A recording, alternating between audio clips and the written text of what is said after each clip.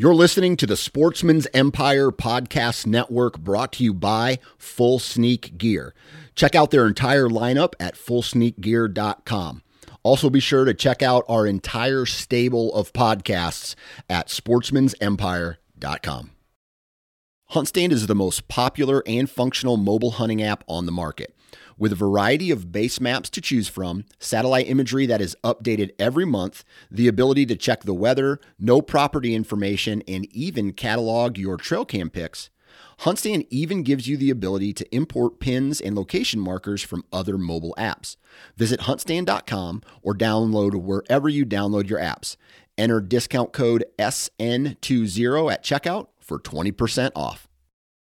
Transform the way you hunt with the all-new Base cellular trail camera connected by the Moultrie mobile app. Moultrie Mobile's industry-best app gives you complete control over your camera settings, up-to-the-minute updates from the field, and other interactive scouting tools on your smartphone or computer. Features like weather forecast, advanced species recognition, interactive maps, and a whole lot more. For more information and to make your purchase, visit www.moultriemobile.com. New from Moultrie Mobile, the Feed Hub offers first-of-its-kind cellular connection and control for nearly any spin cast feeder on the market. When used with the Moultrie Mobile app, you can monitor feed and battery levels, run feeders on demand, receive alerts when feeders are clogged, and remotely adjust feeding times. The Feed Hub is ideal for anyone who maintains feeders. Remove the guesswork and save time by planning feeder maintenance before you drive to your hunting property. For more information, visit moultriemobile.com.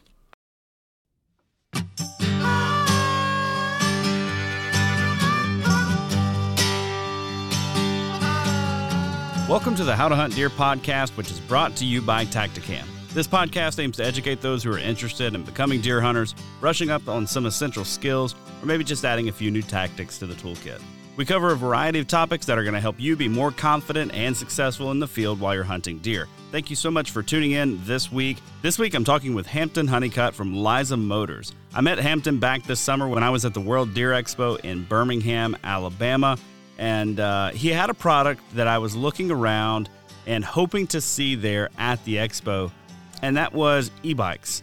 Now, the e-bike market can seem kind of flooded these days, but you know what? I think as hunters, we can look at an e-bike and immediately see how that would be beneficial to our hunting. Whether we hunt on private land, public land, big parcel, small parcel, whatever it is, it's immediately obvious that an e-bike would be awesome for your hunting. But there's a catch. E-bikes come with a pretty hefty price tag, especially if you want to get one of the ones that's made for heavy-duty off-road use. One of the ones that you're not going to have to worry about being left out in the rain or crossing a creek in it or getting some mud or gunk junked up in the motor. And, Liza Motors fits the bill. In this episode, Hampton and I talk about, why bring this product to the market right now, what makes them stand apart from some of the other bikes that are out there, as well as just some of the benefits to having one of these bikes personally, how it can make you a better and more efficient hunter. Now, I had the opportunity to use one of these e-bikes for a couple of weeks this summer, and man, let me tell you, they perform flawlessly. If you have questions about it, I know I mentioned it during the show, but do reach out to Hampton or reach out to me as well. I'd be more than happy to fill you in on my experience with a Liza Motors e-bike. Before we get into the show, I do just want to say a few things. Number one, if you're not already following us on Instagram, please go do that at How to Hunt Deer. And while you're at it, if you haven't left us a review, please go and do that as well. That helps a ton. And if you can leave a written review, even better. Also want to say thanks to the sponsors of this show who help make it possible.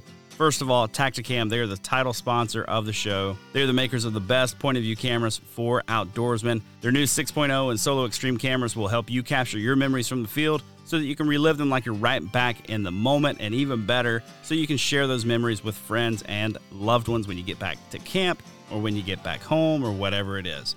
Their new 6.0 camera features 4K 60 frame per second footage, 8x zoom, a touchscreen display, one-touch operation. You get all this in a compact, durable, waterproof package. They also just released the Solo Extreme camera, and that gives you a lot of the features that you love from other Tactacam cameras like one-touch operation, HD footage, waterproof housing, but it's in a more budget-friendly option. You can learn more about the 6.0, the Solo Extreme, and Tactacam's full line of products at Tactacam.com. Pick one up today and start sharing your hunt with Tactacam. This episode is also brought to you by Huntworth. They are making comfortable, durable camo without the sticker shock. We're now getting into the late season, and so you really need to go check out their new Heat Boost line of clothing. For years, I walked around in clothing that was saggy, baggy, bulky, and heavy during the late season.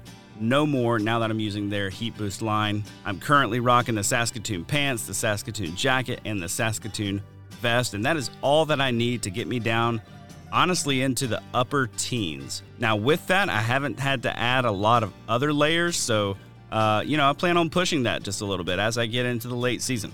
Now, I am still wearing the Tarnin pattern. Now, I've been using the Tarnin pattern since September, and believe it or not, it is still keeping me concealed. I think that's the best pattern in their lineup. But hey, go to their website, figure out for yourself which pattern you think is going to work best for where you are. I do highly recommend the Tarnin pattern. Their website is huntworthgear.com. Also, Deer Lab is the #1 app for hunters and land managers to help you store, organize, and analyze all of your trail camera data so that you can make data-driven decisions as you target your buck not only this fall, but as we get into winter and the late season. Go check out their website, deerlab.com, where you can learn more about all their awesome features and to sign up for your 30-day risk-free trial. They're not going to ask for your credit card, so there's literally no risk to you. When you're ready to purchase, use the code HUNTDEER, all caps, to get 20% off of any of their plans. And last but certainly not least, this episode is brought to you by the onX Hunt app. There is no other tool, no other piece of hunting equipment that I use more than my onX Hunt app. onX gives you up-to-date landowner information, color-coded public and private land boundaries, and a ton of tools that help you hunt smarter. As we get into late season and sort of begin to look into some post-season scouting, I'm really starting to dig their elevation exaggeration feature. That has allowed me to take some of the flatter pieces that I really like to hunt in places like southern Wisconsin and southern Alabama and really begin to dissect those properties. In fact, it's that feature that helped me find the spot where I killed my buck in Wisconsin this fall. If you're not already using onX, you can try it free for 7 days. Just find them on the App Store of your choice or head to their website, onxmaps.com. Now let's get into this week's episode talking about e-bikes with Hampton Honeycutt from Liza Motors. All right, for this week's episode of the How to Hunt Deer podcast, I've got my buddy Hampton Honeycutt on from Liza Motors. Hampton, welcome to the show. Hey, man. Appreciate it. Thanks for having me. Yeah, thank you for coming on. So we met back during the summer at the World Deer Expo in Birmingham, Alabama, because you had a product that I was walking around and hoping to see, but I didn't see a lot of. And you had a bunch of e-bikes sitting there. And I immediately stopped and I said, here's what I need to know.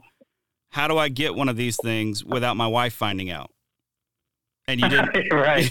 Yeah. You didn't have a good answer for me. No, I can't hide you there. And, you're not alone. But yeah, I do remember that. How often do you get guys that come up and they're like, hey man, can you talk my wife into this? Oh, it's a going joke. If they didn't allow women in the expos, we'd sell twice as many bikes. But I mean, you're not alone there. I mean, sometimes they're a good governor to keep you from going purchase crazy. But yeah, you'd be surprised, man. I've sold bikes to just women too. I mean, it's sure. Like sure. I sold two bikes to a lady that they were like, man, I just love to kill deer. And so it goes both ways. Yep, man, that's awesome. That's awesome. Well, Hampton, I'd love to dive into this episode kind of by getting a little bit of a bio on you. One of the things that came out as we talked, I think we hunted some of the same public lands in the central Alabama area. We won't necessarily name those because there's some real good hunting there. But we had some crossover. I used to live in Birmingham for about, 5 or 6 years, something like that. And so tell us a little bit about you, who you are, and what you like to do in the outdoors. Yeah, man. So grew up, I kind of cut my teeth in Mississippi. Granddad hunted, father hunted, and they had they had a big camp down there in Grenada. And so just kind of inched my way into it that way and, started gun hunting at a really young age. Then got into bow hunting and then really, really got into bow hunting because of the challenge of it. I love deer meat, and I love the idea behind getting out in the woods and the, just kind of wholesome nature of everything. But, I'm a public land hunter, it's almost solely by choice, just because you've got such an availability of land like nowadays. And it's, in my mind, there's nothing harder than going to an unmanicured, unmapped, unwalked piece of land and being able to really go find deer, get on top of the deer and take them with a bow. I mean, gun too, but even more so with a bow. And, yeah. And man, I'm just all about that kind of challenge. In my mind, there's like no greater satisfaction in hunting in my mind. And I've tried all the different games. Turkey hunting's pretty close, but for me, it's just that's what gets me up during the rut. And so right now, I love the public land just because I can go anywhere. But yeah, just kind of a run and gun hunter, and that's kind of evolved with the sport. But I think all the things, the bike, the tree saddles, everything, that's just really made it so much more fun. Yeah, man, I've got to agree with you. I'll say something I think you'll agree with. I think hunting deer with a bow in the Southeast, and I've hunted a couple of different places now, is probably the toughest challenge in the U.S. when it comes to hunting whitetails. Yeah, I mean, it is just really tough. And I think the further southeast you go, I mean, once you get into Florida, it's like, oh my gosh, how do people even kill deer down there? Like it's just really how do you tough. get in a tree big enough? Yeah, I know. Yeah. So, well, man, tell me a little bit about your transition. I mean, you got into bow hunting, began to take it really seriously, then kind of evolved. Were you always kind of a mobile hunter, or was that kind of an evolution as well? Because I think that plays into kind of where you're at today with the bikes. Yeah, and so those two are kind of synergies on one another. So as anyone that hunts public, or even is a bow hunter or is semi-mobile, you always deal with the problem of weight, just like comfort. You know what I mean? So you want to be comfortable when you're in there, but you don't want to kill yourself getting out in the woods or sweat to death by the time you get out there. And plus, it's just loading and unloading your pack, right? There's like a method to structuring how you pack everything and unpack everything so that it's orderly and quick. And so I really, like I said, I was a big gun hunter. I didn't really even bow hunt until probably I was in, I would say, like late high school, and then once I got out of college. Primarily because my brother had gotten into it so big, and it just kind of rubbed off on me. But like I said, the limitations that come with bow hunting are really what draw me to it. Because with a gun, you can reach out and touch something 200, 300 yards out pretty consistently. But with a bow, man, 70 yards, that's a poke. Yep. And so it's just like you got to be even more sin-free, more stealthy, more wind conscious. You know what I mean? It elevates everything. But yeah, like with the bikes, and I've told you this, and I've told other people this, you don't realize how big of a benefit it is to become that mobile and that quiet until you do it. And then you're like, oh my gosh, I can't even believe I used to walk this. And that was like, because I always wanted a bike, but because of the barriers to entry with price point, and then finding one and actually getting to use it, I just never pulled the trigger on one. And so that's what kind of stemmed going into the bike business. And like you and everyone else, my wife was like, I got the question of all questions, are you really going to use that? And so I went, how can I kind of think about this? And so I was going to eventually just get 2 bikes, sell one, and hopefully pay for my bike. And then when I saw that there was a way to set up a business and that the barriers to entry were really not true barriers, this was just markup, that I could find a supplier and actually do this myself. And in the same thing, kind of meet a lot of people's needs that were probably in the same boat I was. And still make money doing it. And so it's, those two definitely paired well with each other. Me going into bow hunting, kind of making me look for things that were, what could give me an edge, what could get me in and out of the woods. Because man, I would get to the properties like 2.5 hours before sunup. I mean, it'd be like 3:00 in the morning, and I'd be getting stuff on my back, packing up my stuff, because I knew I was gonna have to go to the back edge of the property, or I was gonna have to kind of sneak into some bottom that was really hard to get into, and it was gonna take me all day, all morning to get in there, and I wanted to get in there before daylight. Yep. And you got the whole other hunter competition too. So it's like, if you want the deer bad enough, you got to be the first person on site. And so this it didn't prevent that whole scenario, but man, did it help. Yeah, absolutely, man. And I found myself a few years ago kind of in the same situation, and I hit kind of a breaking point with this one specific property that I was hunting. I knew I needed to get all the way back into the back edge, but I also knew the guy that owned that property hunted back there as well, or the guy that owned the neighboring property hunted also. I didn't think he hunted real close to the property line, so I did what you said. Got there super, super early in the morning, did 2+ hours of walking in the dark, finally get to my tree, start to climb the tree, and I hear a voice say, "Man, you're right on my stand, guy." And I was like, "Oh, you've got to be." Yeah. And I was like, no. And so I look around, and he's not shining a light or anything. I'm like, I don't know. So finally I just had to say out loud, I was like, "Where are you at? Like, I don't even know where to go from this point. Like, where are you at?" And he was right on the property line. And so I'd wasted, an entire morning getting back into this area. Well, he got down. He was a nice fella. Once he realized I wasn't going to just set up right underneath him, he ended up getting down, coming over and talking to me. And turns out he had been hunting that place hard, right on the property line. So what I thought was going to be an unpressured area was actually an extremely pressured area. And so, man, when you have invested 2.5 hours of walking, now I got to walk out. So 5 hours of walking just to find out this spot's too pressured. That is really frustrating. But then this summer, go ahead. Yeah. Go ahead. No, I was just going to say, and like with me now, right? Because I guess this is the part I mentioned out.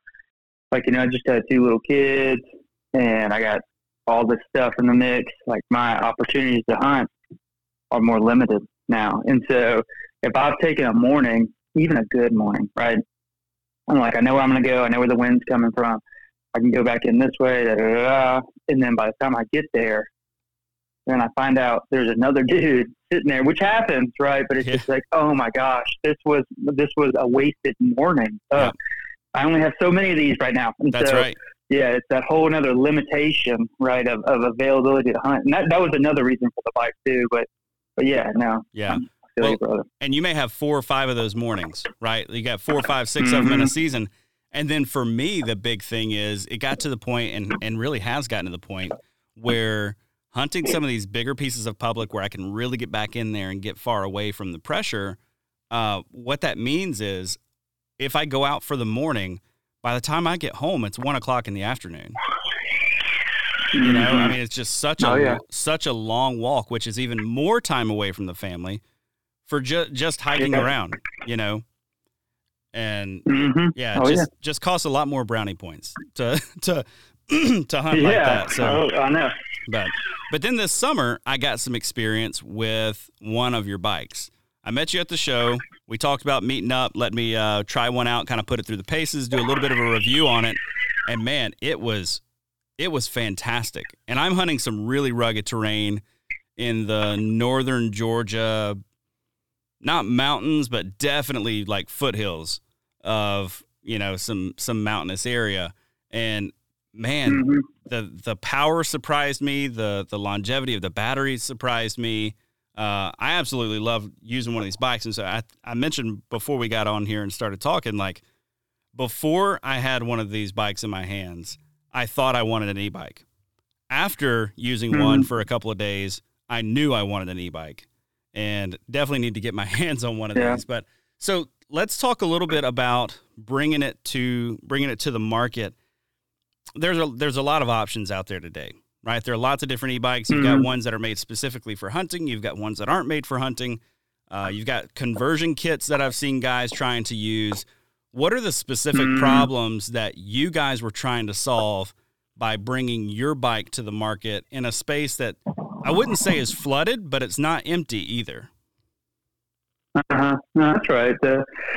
Yeah, I mean, you got the heavy hitters, Quiet Cat, the Bokus, the Rambos. They make great stuff, right? I mean, they've been doing it the longest. Probably Rambo's been in the market the longest, but I mean, it's a premium. You're paying a high dollar, and like I said, that barrier to entry is there. It's just a hard pill to swallow when someone says, this is going to be $6,000, $7,000, $8,000 pre-tax. And it's like, okay, I could buy a small truck for that. But the things that we really wanted, and one of the reasons we kind of hit it off so well is because you cater to what's something that it may not be bare minimum. It could be an above market, but it is available to the common wealth, right? You don't have to be extremely, extremely wealthy to be able to benefit from this product and really see yourself owning it. And so, like for me, I always wanted a bike, but it was too expensive. That was the first barrier. The second barrier is I didn't really know the difference between what I needed and then what I wanted. And so, like all of our bikes they run mid-drive motors. Mid-drive is the torquiest motor you can have. And where I hunt, I know I want the torque. If I'm going to pay that much money, I want something that can do what I want it to do. And so after doing all this research and talking to people and actually riding a couple of them, we said, we're only going to sell mid-drive motors. And if you look at the price threshold, the biggest determining factor is if you're driving a hub drive or a mid-drive motor. Mid-drive is the one that's under the motor light. And so we wanted to be able to provide everyone with that tier of quality, but make it approachable so that everybody could do it. And then you had the problem of this summer talking to a lot of people, and they're going, man, like you were, I've always wanted the e-bikes. They're super cool. I can visualize how it's beneficial, but man, I just don't know if I want to spend that much money on a bike. It's a bike, right? Yep. It's a bike. And so it's like I get it, brother. Like it's a bike with this thing that we call a motor, and it looks big and beefy, but is it really that beneficial? What's different from that than a four-wheeler? And then that's why we started the rental side, was it's kind of a teaser to purchasing, but it's a cheap way to really see, hey, this is kind of a solid rental bike, but if I were to go and get my own and purchase one that's actually in the market or that we provide, what would be the tangible benefit? Like what's going to be the value when I get that? And the guys that have done it have absolutely loved it. Like, man, this was such a good thing. Because it's like, it'd be like trying a pair of shoes on for a week before you had to buy them. And so that's really helped with solving the second problem that we've realized that people, because it's expensive, right? I mean, our highest dollar bike is $46. It'll probably be $48 this year because we'll put some new things on it, or in 2023. But our cheapest model is $3,600. So you've got, but none of those numbers are, you can't just throw those around. They're expensive anyway you said it. But in compared to the competition, our $4,600, $4,800 bike, it's going to be $7,000 for one of the name brand guys. And our other one, $36,000, you're going to spend between $5,000 and $5,500 anywhere else you go. And so we solved that problem. But really, I guess on a more personal level, I wanted something that would help me kill deer. I mean, and it just, I wanted to be that guy that had the edge, and so looking to do this, it's just, once you get the bike out there and you realize, man, I've got no sound. I'm 10 times more mobile. I can put stuff on it to carry it.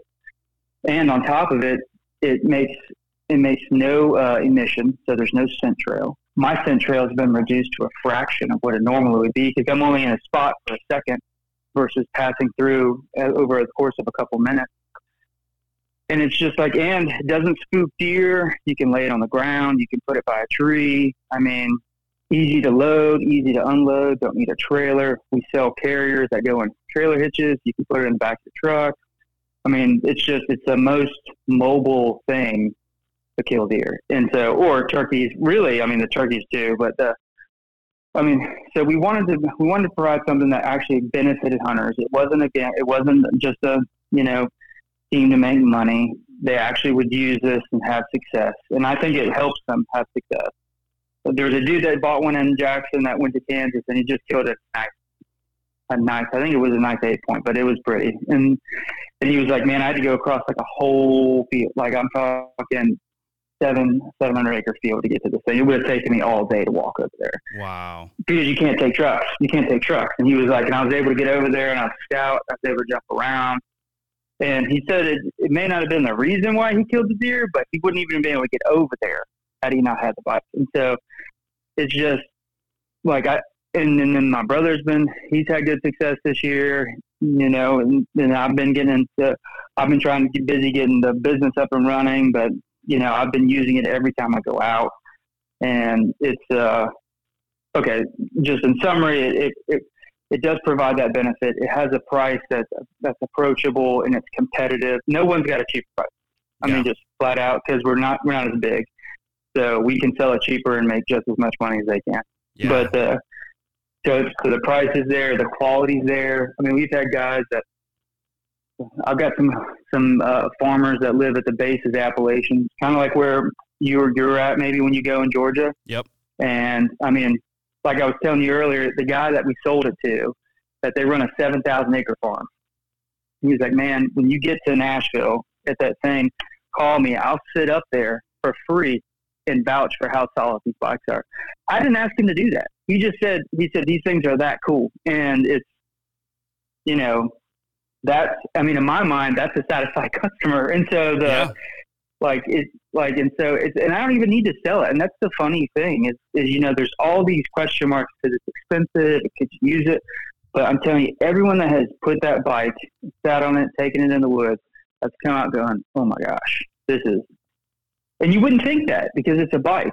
Like at the end of the day, it is a bicycle, but once you actually put it into practice like you did, you're like, oh man, eventually, maybe not this year, but this is the next box to check on the hunting things to have for hunting. Hey guys, just want to take a quick minute to let you know that the How to Hunt Deer podcast is brought to you by Tactacam, makers of the best point of view cameras on the market for hunters and anglers. They're on the cutting edge, making user-friendly cameras to help the everyday outdoorsman share your hunt with friends and loved ones. Their new 6.0 camera has a ton of upgraded features this year, but the one I'm most excited about is the new LCD touchscreen. In my mind, that's a total game changer. And one area Tactacam really shines is with their mounts and adapters that are made with the sportsman in mind. If you've tried to film your hunting and fishing excursions in the past, you know how frustrating it can be to get an action camera aimed just right or get it attached to your weapon or in a good spot for a second angle. Well, Tactacam makes all of that a breeze with their line of accessories. This fall, I'll be using their stabilizer mount on my bow with the 6.0 camera and their bendy clamp paired with the 5.0 wide camera for a second angle and to make sure I don't miss any of the action. To learn more and check out their full line of products, head over to their website, tactacam.com. Share your hunt with Tactacam. As somebody who hunts primarily public land, I spend a lot of time scouting and even hunting early season before, gun hunts start to open up. Hunting behind locked gates, which is really, really frustrating on a lot of these WMAs that they don't open the gates for bow hunting. They only open them up for gun hunting. I get why they do it. But man, some of these WMAs that I'm hunting, behind that locked gate is a 4 or 5 mile road. And I feasibly cannot get to I can't walk that in time. Like I don't care who you are. You're not going to show up at midnight to walk 4 miles to get to where you're going and climb a tree. You know what I mean? To try to get in before daylight. And you're also not going to cover that distance. Sun goes down at 6:30, something, whatever. You're going to walk 4.5 miles out, 5 miles out? Nah, I don't think so. Nah. So this is absolutely huge for the WMA hunter who, maybe you're not doing anything crazy when you get into the timber. Like maybe you're not walking a mile through the timber, but it just allows you to get 3-4 miles down that road behind the gate, away from the pressure, because other guys are going to park their truck right there at the gate and they're going to walk 500 yards and then pop into the woods. Whereas you're able to really get back in there. And, I'm thinking when I had your bike, actually, I put out a bunch of trail cameras. So I'm going to have to get my hands on one sooner than later because I've not checked those trail cameras because they're literally miles behind the gate. So yeah, I will not be getting those until I get a bike or, get a full day to devote to walking, 10 or so miles to get these things out of the woods. But man, turkey hunting too. Like if you're a public land turkey hunter, I can see where this is just going to be huge. I mean, deer hunting is obvious. You've got the trailers. Can you throw a deer on one of your trailers? Yeah. Well, then see, that's the thing. It confuses people because they're like, I don't understand. It's a bike. And it's like, well, our trailers, they're like a multi-function. They offer like a deer cart. And so you would cart your deer. Let's say if you shoot it and runs into a bottom or it's trying to find some water. So it's go in there, gets in a thicket. You put it on the cart, pull it to the road, and then the bike or a flat step. And then the bike it's got enough torque that you can get going. And I mean, the trailers are geared to carry about 250 to 260 pounds. So yeah, you could put a massive thing on it. But, just going back to the accident, we mentioned a lot about public land because me and you both hammer public land and we enjoy the challenge. But even so I met a man he's a publisher, but he works with Mossy Oaks and he's done a bunch of other Stryker and CBA and stuff. He's done a lot of advertising with them. He's an older guy named John Phillipson. And, through him, he's an older guy. And I didn't even realize this. And going to all these expos, there's an aging portion of the population of the sport. The guys that are in their late 50s, pushing 70s, that it's like when we say walk 3 or 4 miles, that's not even an option. Right. Yeah. I mean, it's not so much like I don't want to do that. It's I can't go 500 yards. I need something like that. That's a lot for me. And so, with everything, money kind of helps drive and it creates the, kind of the status quo of how the WMAs are upkept, how everything's maintained, the availability of spaces. Because sometimes they'll shut a space down just because they don't have the means or the funds to manage it. And so I've seen that in Mississippi. And so with giving the older population or I said our hunting seniors another option to stay in the sport longer and mentor, because that's how people get into it. You don't just wake up and decide you're a hunter. Yep. You learned through your dad, you probably learned through his granddad, or you learned through an uncle or someone that was close to you while you were growing up. And that's just, and especially with technology and stuff today, if you don't have that older mentor, man, hunting's going to die out in 2 or 3 generations. And so, well, maybe not 2 or 3, but let's say 10 generations. And so it does, it can help fund these management organizations that, do help manage the deer population and make it better for everybody. I know we get mad about game wardens and all that stuff, but, without them, there would be issues, right? No one's going to argue that. There'd be poaching, overkills, all this stuff. But, someone's got to pay them and someone's got to upkeep all these areas. And the way they do that is through these kickbacks to the federal government for licensing. Well, if they can't go out there and hunt, they're not going to buy a license anymore. And so they're not going to buy the things that get taxed and earmarked as sportsmen. And so through John, we've been trying to create an initiative with Alabama to try to loosen up some of the e-bike laws on public land, just so that people, like the WMAs primarily, just so that the older generation, and there's some pushback, I get it, because it's change, and you change anything, someone's not going to like it, but the idea is we're coming from a good spot because we really do I want my son to have the same opportunities that I have, say, hunt certain areas and get the exposure to that, just as anyone else's kid should too. And I think that these bikes could be a big motivational factor, an incentive to keep these older guys hunting on. And honestly, that's one of the reasons we even started the rental bike thing was, we wanted to have that entry level for people, but we also wanted for people that couldn't afford it, right? They would love to have a bike. They know they'd love it, but they can't, they just can't. That's a lot of money to them. And so, but it's like, hey, over Thanksgiving, over Christmas, if you're going on that once in a lifetime hunting trip, you can budget this and it's affordable and you still get the benefit. So, in a way, everyone can still utilize some aspect of this tool. And so that with older hunters, because I talk to so many guys, man, they're like, I've got this knee. One guy, this is kind of a crazy story too. This was in Alabama at the Deer World. And so he came up and he was talking. He's a big guy. He's just a big human being. And so he was talking to me, asking me questions about it. And he said, well, I don't know what all the regulations are and stuff, but they usually, whatever I did, the game ones have already they kind of cut me slack. And I didn't understand what he was talking about. And I looked down and he had 2 fake legs. What? Like from the knee down. And I was like, you still hunt? He's like, oh yeah. He said it's hard, but I still get back there. Because he kept asking me about how much torque the bike would have and if he would have to pedal. And then it all made sense. I was like, oh, because he said, I don't have ankles.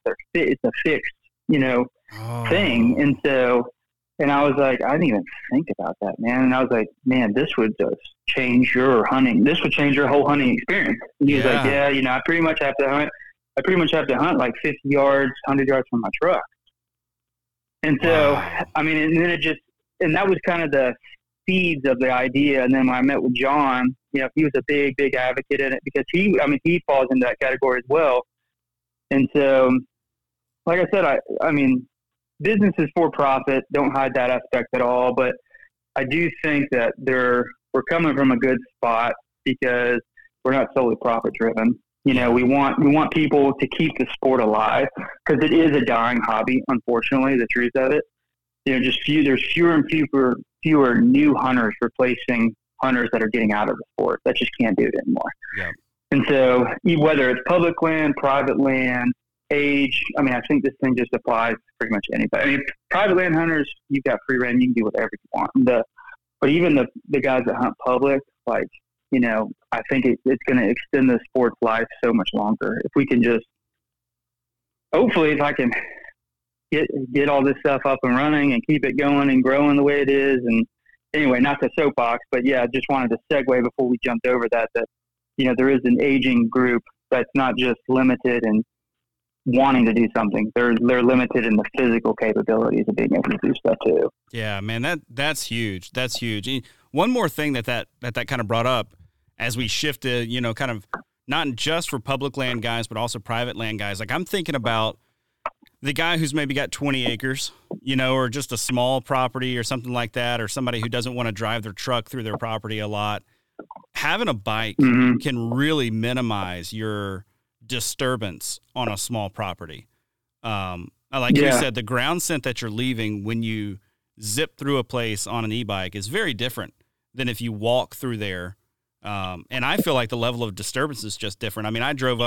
I was driving one of the roads here on the bike when I had it and drove right up on a doe and a fawn bedded on the side of the road.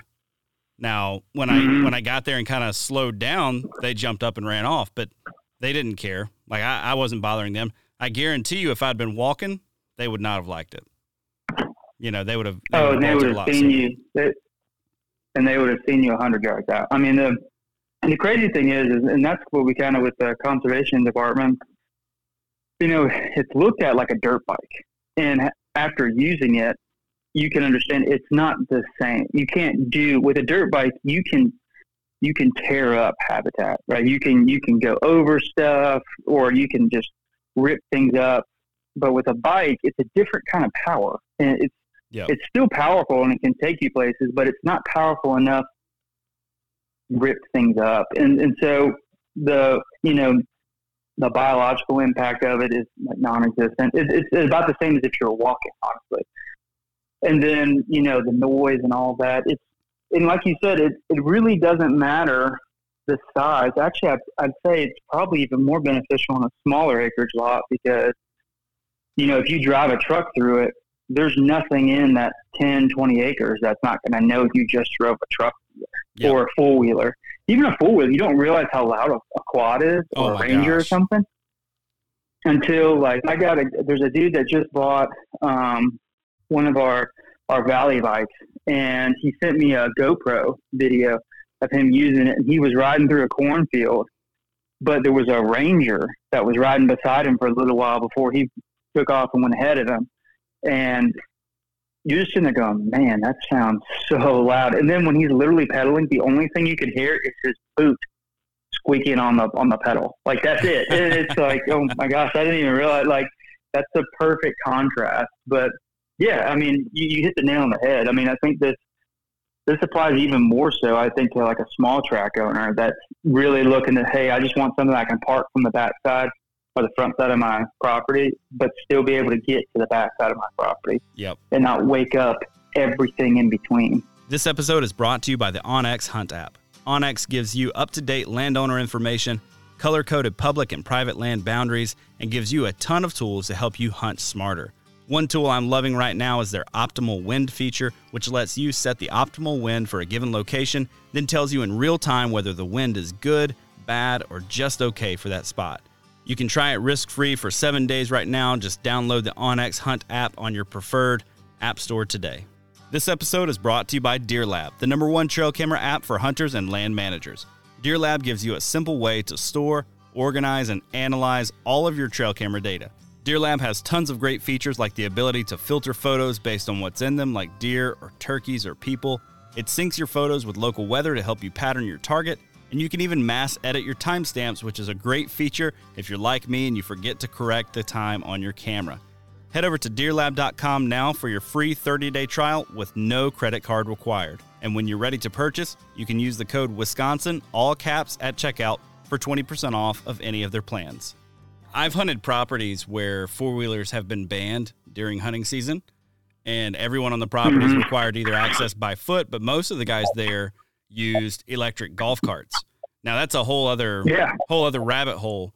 But, man, I mean, just the peacefulness on that property and the impact that they have said that it has had on the deer movement is huge. I mean, yeah, you know, if you're on a hunting camp oh, go ahead. No, go ahead. Oh, yeah. I was just going to say that you go and finish your thought. The impact of being on a property, you know, if you've got 100 acres, let's say, and they hear that quad crank up at the front, and then you rip right through it or down the side of it even, and then it stops and runs idle for a second, and then it turns off. Like, everything knows exactly where you're at. You know, you're not being stealthy at that point.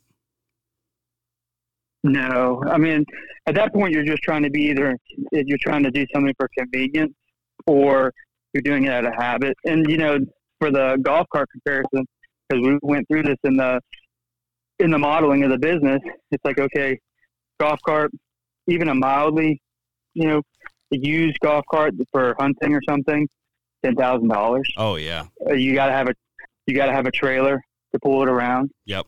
Right. You can't just pick it up and move it. You got to let your trailer down. You got to back it out. You got to put your stuff on it.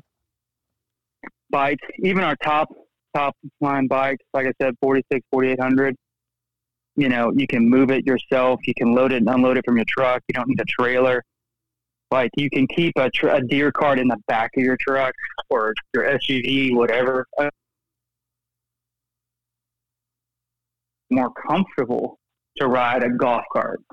But, I mean, your footprint is going to be so much larger. Your noise is going to be so much larger. The effort to move it to a spot.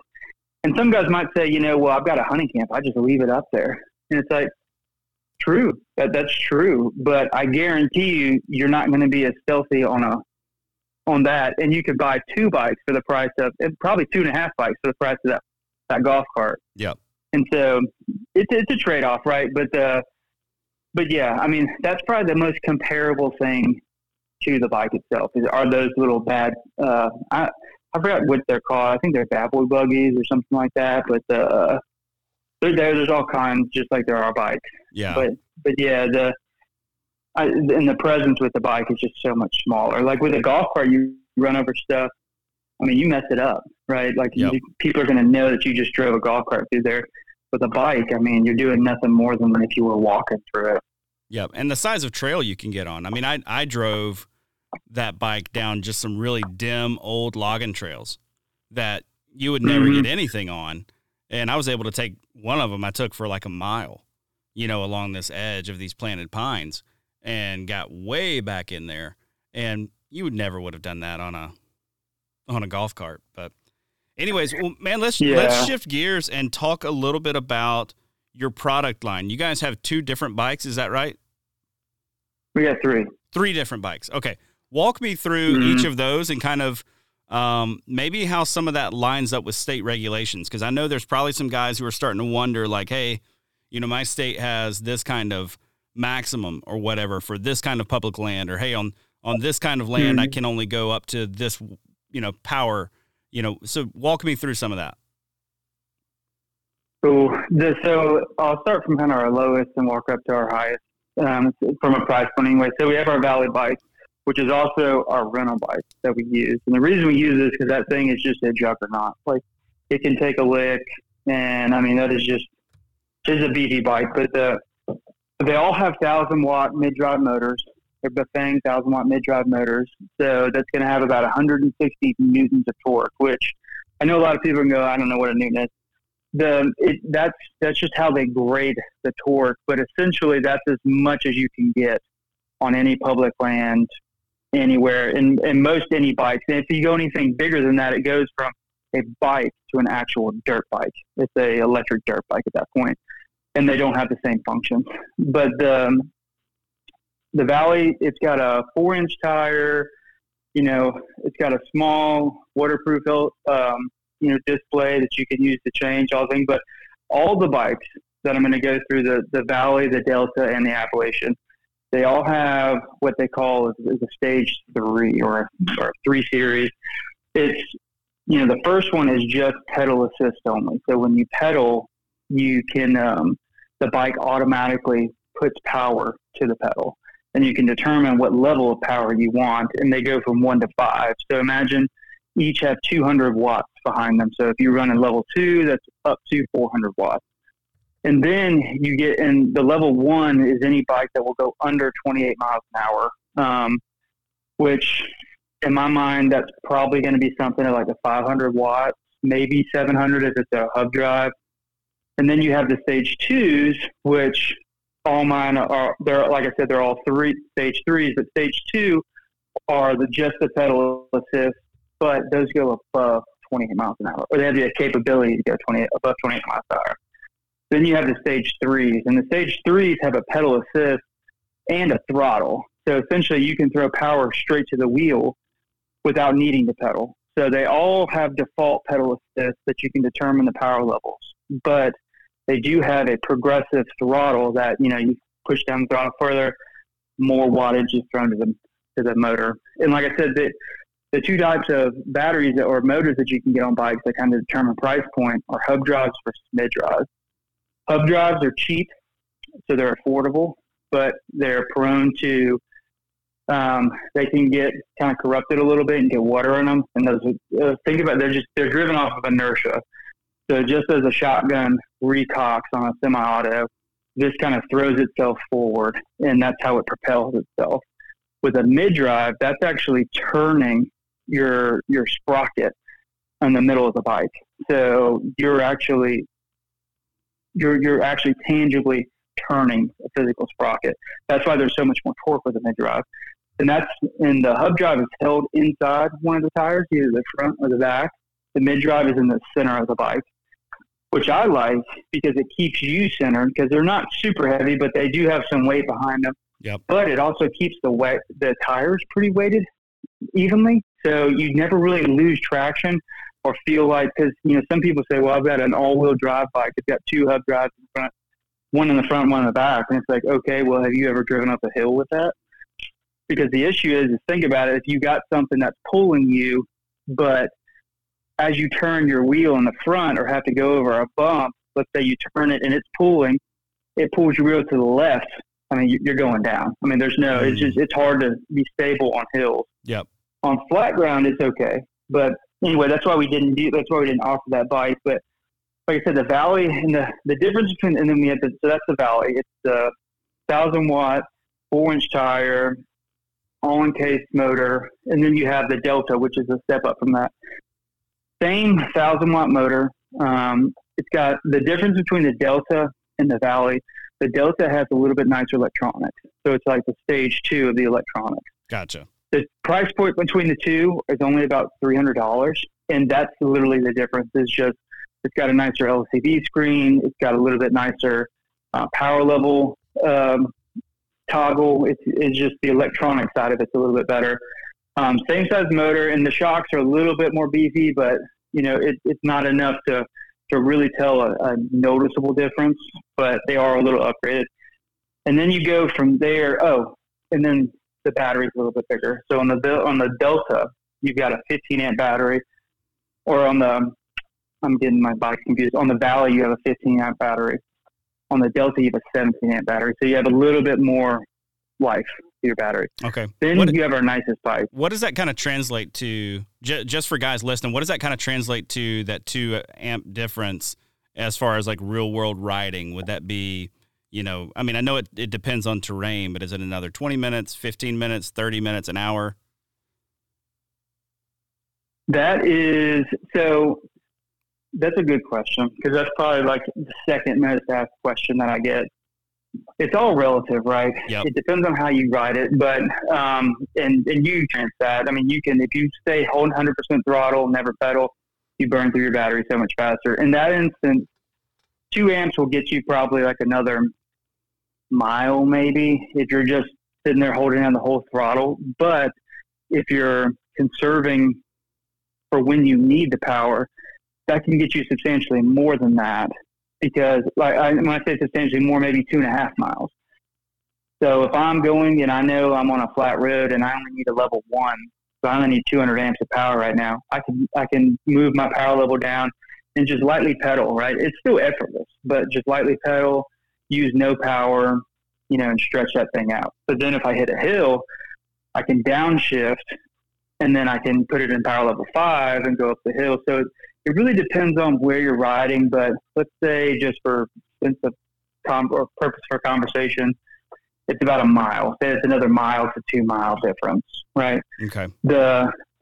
And so you've got 1,000 watt mid drive, 15 amp hours, 1,000 watt mid drive, 17 amp hours, and then you have our bigger bike, which is the Appalachian. And this is the bike that you use. This is my bike. This thing is a beast. It's a big bike. It is amazing. It is absolutely amazing. It's a big bike. You don't realize how big it is until you're standing beside it. And it looks like a dirt bike it feels like a dirt bike when you're standing beside it, but then when you sit on it, it feels like a typical bike. Yep. We run 5-inch tires on it. Like I said, 1,000 watt mid drive. And like I said, the reason we run 1,000 watt mid drive is because usually if there is a cutoff, the cutoffs are 750 watts or 1,000 watts. And so this is kind of that hard threshold of, if it's over the 1,000, then there's no way, right? So that's why that was as high as we could go. Gotcha. And that still be accepted. But we're introducing a 750 watt, but I'll get to that later. And then, so with the Appalachian, it's got the same electronics as the Delta does. But instead of running 17 amp hours, it has 2 15 amp hour batteries. So really, actually they're 15.6 amp hours. So it's really like 31.2 amp hours of battery life, which is huge. I mean, if you look at any bike out there, they don't run, they might run 25, but I haven't seen another one that I know of, and I could be misspoken, but I don't know another one that runs 30 amp hours. And that determines, like we were talking about, the longevity of that battery. Like, how far can you really go with it? And you can go a long way if you use the battery wisely. Now, it's a heavy bike, which helps with traction and stuff, but, with that extra battery, it doesn't hinder you. Like if you were running the Appalachian on 17 amp hours, that weight difference would impact you.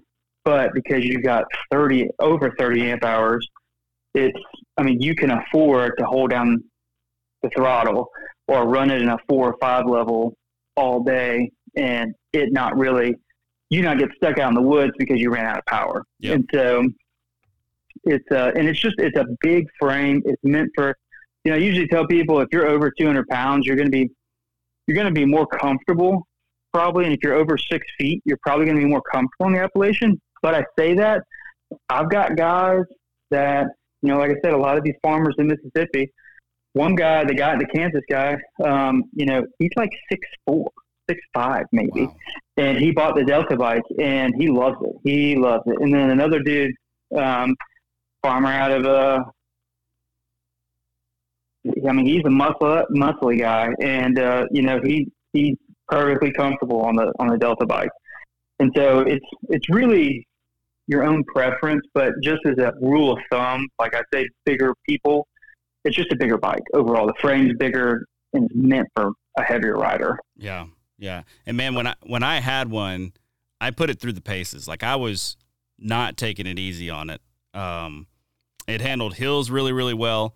It handled, I drove through some areas that had been pine timber that had been cleared, and I was able to go over, smaller logs. I'm not jumping big logs or anything like that, but smaller logs that had fallen over a logging road or something like that. I was able to pop right over those. Super, super sturdy. And yeah, like you said, it's a little bit heavy, but you notice that when you're on it, it provides you a lot of stability going up and down hills and that kind of thing. And man, the battery, I got after it. Like, I did not, the first time out, I didn't pedal at all. Yeah. I just went full on, throttle. And I drained it, and I actually hadn't charged it sufficiently before I went out. One thing that I noticed that was kind of cool is once I killed the battery all the way almost. It was just about done as far as the throttle goes. But then once I quit with the throttle and just started pedaling, the pedal assist would still kick in.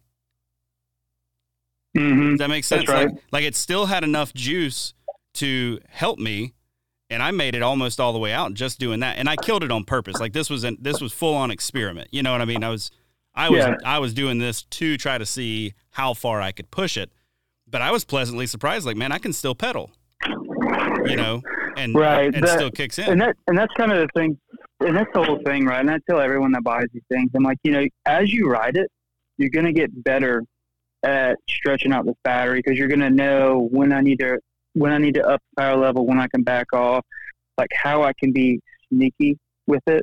And when I say that, so our high level bike has a really high end, it's got a high end hub in the back that you see in like high dollar mountain bikes. And so this hub acts as a form of its own inertia because it has a ratcheting effect that throws the tire forward, but it clicks, right? But the way to disengage that click is, what I found is, you can just barely touch the disc brake, right? Just barely touch the back disc brake, and turn the power level to 0 so the motor quits turning, and just slowly pedal, and you're absolutely quiet. You literally you are a ninja. You make no sound. And it is, and that's just getting used to riding it. That was, and like you were saying, if you do run low, you can push it. You can run it on a low power level. Yep.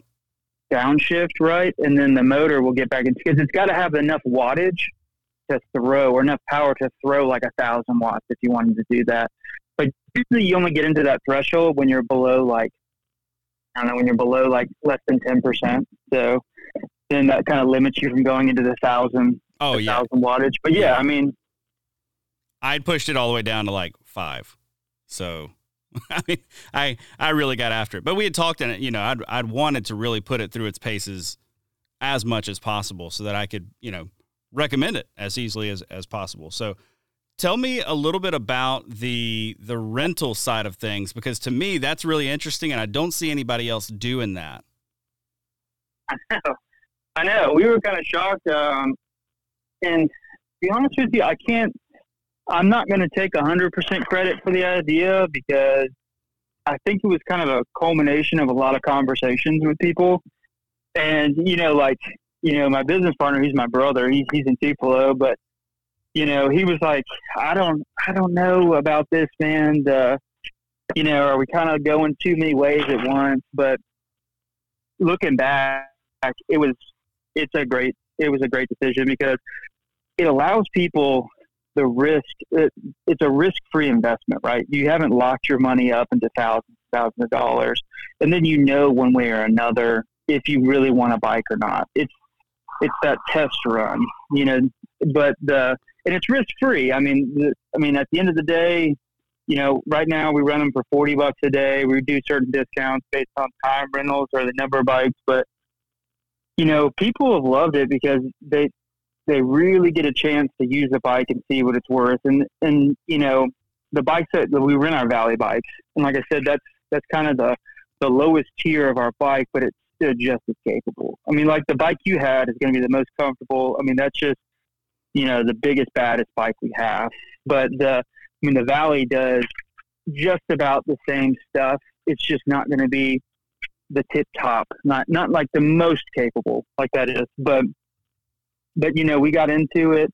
We're still building our fleet out, and we're trying to figure out, you know, where to offer these to make, you know, a more reachable and easier off and pickup standpoint. But yeah, we started a rentals a website to kind of help accommodate that, so people could use it remotely, and you know, they can see if there's any availabilities in the area. Because the idea is, like, right, you got turkey season coming around, and man, if there is a e-bike hunter, it is a turkey hunter. Yep. So I mean, they don't even. I mean, there's no selling needed to turkey hunters. They're just like, oh, I know about it, man. You don't have to tell me. I already know. I probably know more about it than you do. And I say, I don't doubt that. But like the guy the Tallahassee guy that had the dry hunt, you know, he told me, he said, the only reason I deer hunt is because I can't shoot turkeys right now.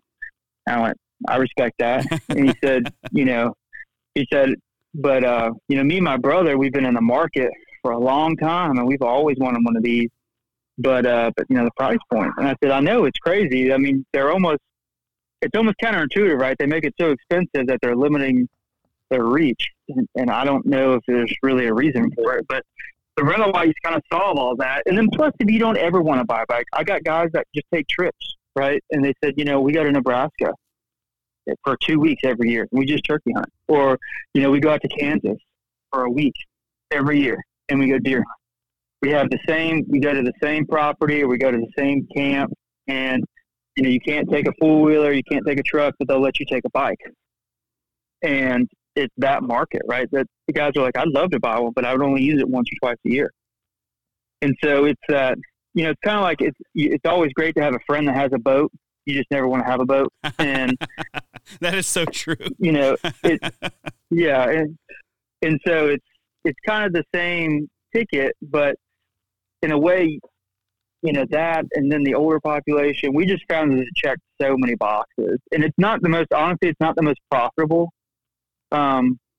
business model, because it takes a while to recoup the rental, like, because the bikes aren't cheap, and keeping them and getting all that stuff for it. But, you know, like I said, it does meet the need of that other side of the market that's either, you know, aware of the cost, or it just doesn't have the usage for it, but would love to be able to have one for certain things. And so, yeah, I mean, I think all in all, it's going to help the branding, and it's going to help people get our name out there, and really get, like, hopefully, if enough people start riding e-bikes and become not very political, but if there's ever a chance to mention that you would like to have these within public grounds more, you know, or have them more accessible within public land, that would, you know, that I think that can't do anything but help it. Because there's some pushback just because people don't want change. But when you go through the pros and cons, there's very, very few cons, just because the biological one is the biggest one. But I mean, you can attest, you really don't. It's not the same as a truck or a four wheeler. It's just not. And until you use one, and that's the funny thing when you talk to people that make these decisions, say, well, have you used one out in the woods? And I'll go, no, we haven't. No one I know has really used one. It's like, well, you don't know it, man. Then you can't. It's hard to understand what it's like. And so I make it sound like it's crazy, but it is pretty awesome how much these really do change kind of the landscape of hunting. Yeah, absolutely. Absolutely. So, man, tell me what's coming up next. I mean, we're getting into the Christmas season. Maybe there's some folks with a Liza Motors e-bike, you know, underneath the tree, but what can we look forward to with the coming of turkey season and all that? Was that comment aimed at your wife? Maybe my entire extended family. Yeah, I mean, that's right. I don't care who it comes from. That's right. Santa could be nice. So we talked about this earlier. We're trying to get a table up in Nashville for the National Wildlife Turkey Federation, and we think we have them. We just haven't 100% locked down which one yet, but we'll put that out online. We've got a website for all our purchases, and that we're running the rentals through kind of as a Band-Aid. But that's www.lizamotors.com, and Liza. We may do a DBA to change that name at some point, but it's LEISE Motors, all one word. But we had kind of a tour of expos last year just to fill out the market. And, we'll definitely be back in Jackson this year. We're going to go to the Montgomery Buckmasters. We missed that one last year just because COVID. I got COVID at the last second, and I was in Dallas for doing a business thing and then came back. And anything that could have gone wrong got wrong, but we're going to be there this year, and then we'll be back in Birmingham.